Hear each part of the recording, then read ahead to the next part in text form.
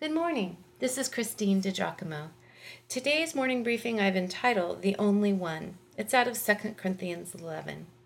Now, the prophet Jeremiah wrote this, "But let him who boasts boast about this, that he understands and knows me." Because of Paul's great devotion to the one he knew and loved, God, he endured tremendous pain and hardship for the cause of Christ. He boasts of his trials and his perseverance, which stand in sharp contrast to the false teachers of the day.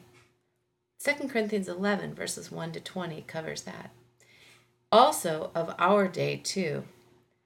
How many pastors, how many teachers, leaders endure much for the cause of Christ? Paul writes, "What anyone else dares to boast about, I am speaking as a fool. I also dare to boast about. Are they Hebrews? So am I. Are they Israelites? So am I. Are they Abraham's descendants? So am I. Are they servants of Christ? I am out of my mind to talk like this. I am more. I have worked much harder, been in prison more frequently, been flogged more severely, and been exposed to death again and again. 5 times I received from the Jews the 40 lashes minus 1. 3 times I was beaten with rods. Once I was stoned. 3 times I was shipwrecked. I spent a night and a day in the open sea. I have been constantly on the move. I have been in danger from rivers, in danger from bandits, in danger from my own countrymen, in danger from Gentiles, in danger in the city, in danger in the country, in danger at sea, and in danger from false brothers. I have labored and toiled and have often gone without sleep.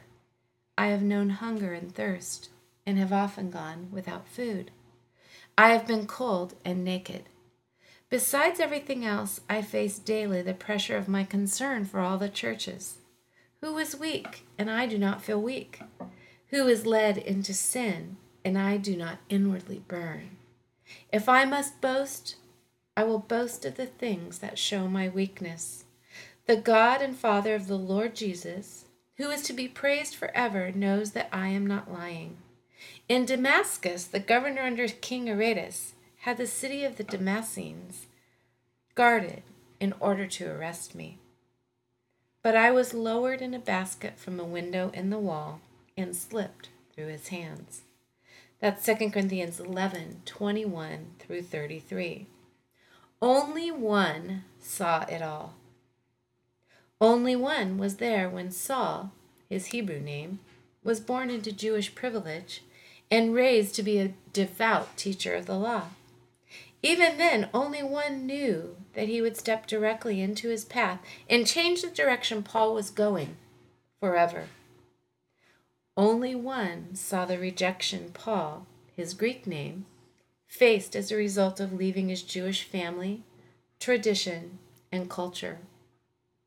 Only one watched as this little Jewish man set out to take the good news of freedom and grace in Jesus Christ into Europe and throughout the Mediterranean, directing his footsteps as he went. Only one looked on as his servant was mercilessly treated by his fellow countrymen, beaten, rejected, scorned, and only one received him home at the end, forever saying, "Well done, my child." It is the same only one who watches you. He knows your name, he knows all about you, and he loves you. Are you suffering? Are you lonely beyond words? Do you feel misunderstood? Truly, only one knows all about that, and only one is big enough to meet you at the point of your pain, ready to lift you up and sustain you. Needing direction in your life? Only one can say from behind you, "Turn right, now turn left. This is the way I want you to go." Or so Isaiah wrote in chapter 30.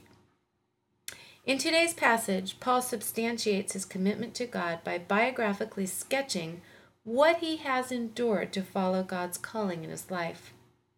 While highlighting these things are particularly valuable for us in learning from him, the truth is only one saw it all, and only one mattered. In life, we often feel the need to justify ourselves to people, why we did, what we were thinking, etc. But truly, we waste a lot of emotional energy in doing so. Instead, let us rest our case with God and let Him be our justifier. Trust Him, friends, in your life because He is the only one. If you'd like to see this in its printed form, you can go to pastorwoman.com, click on Morning Briefings, and the title is The Only One.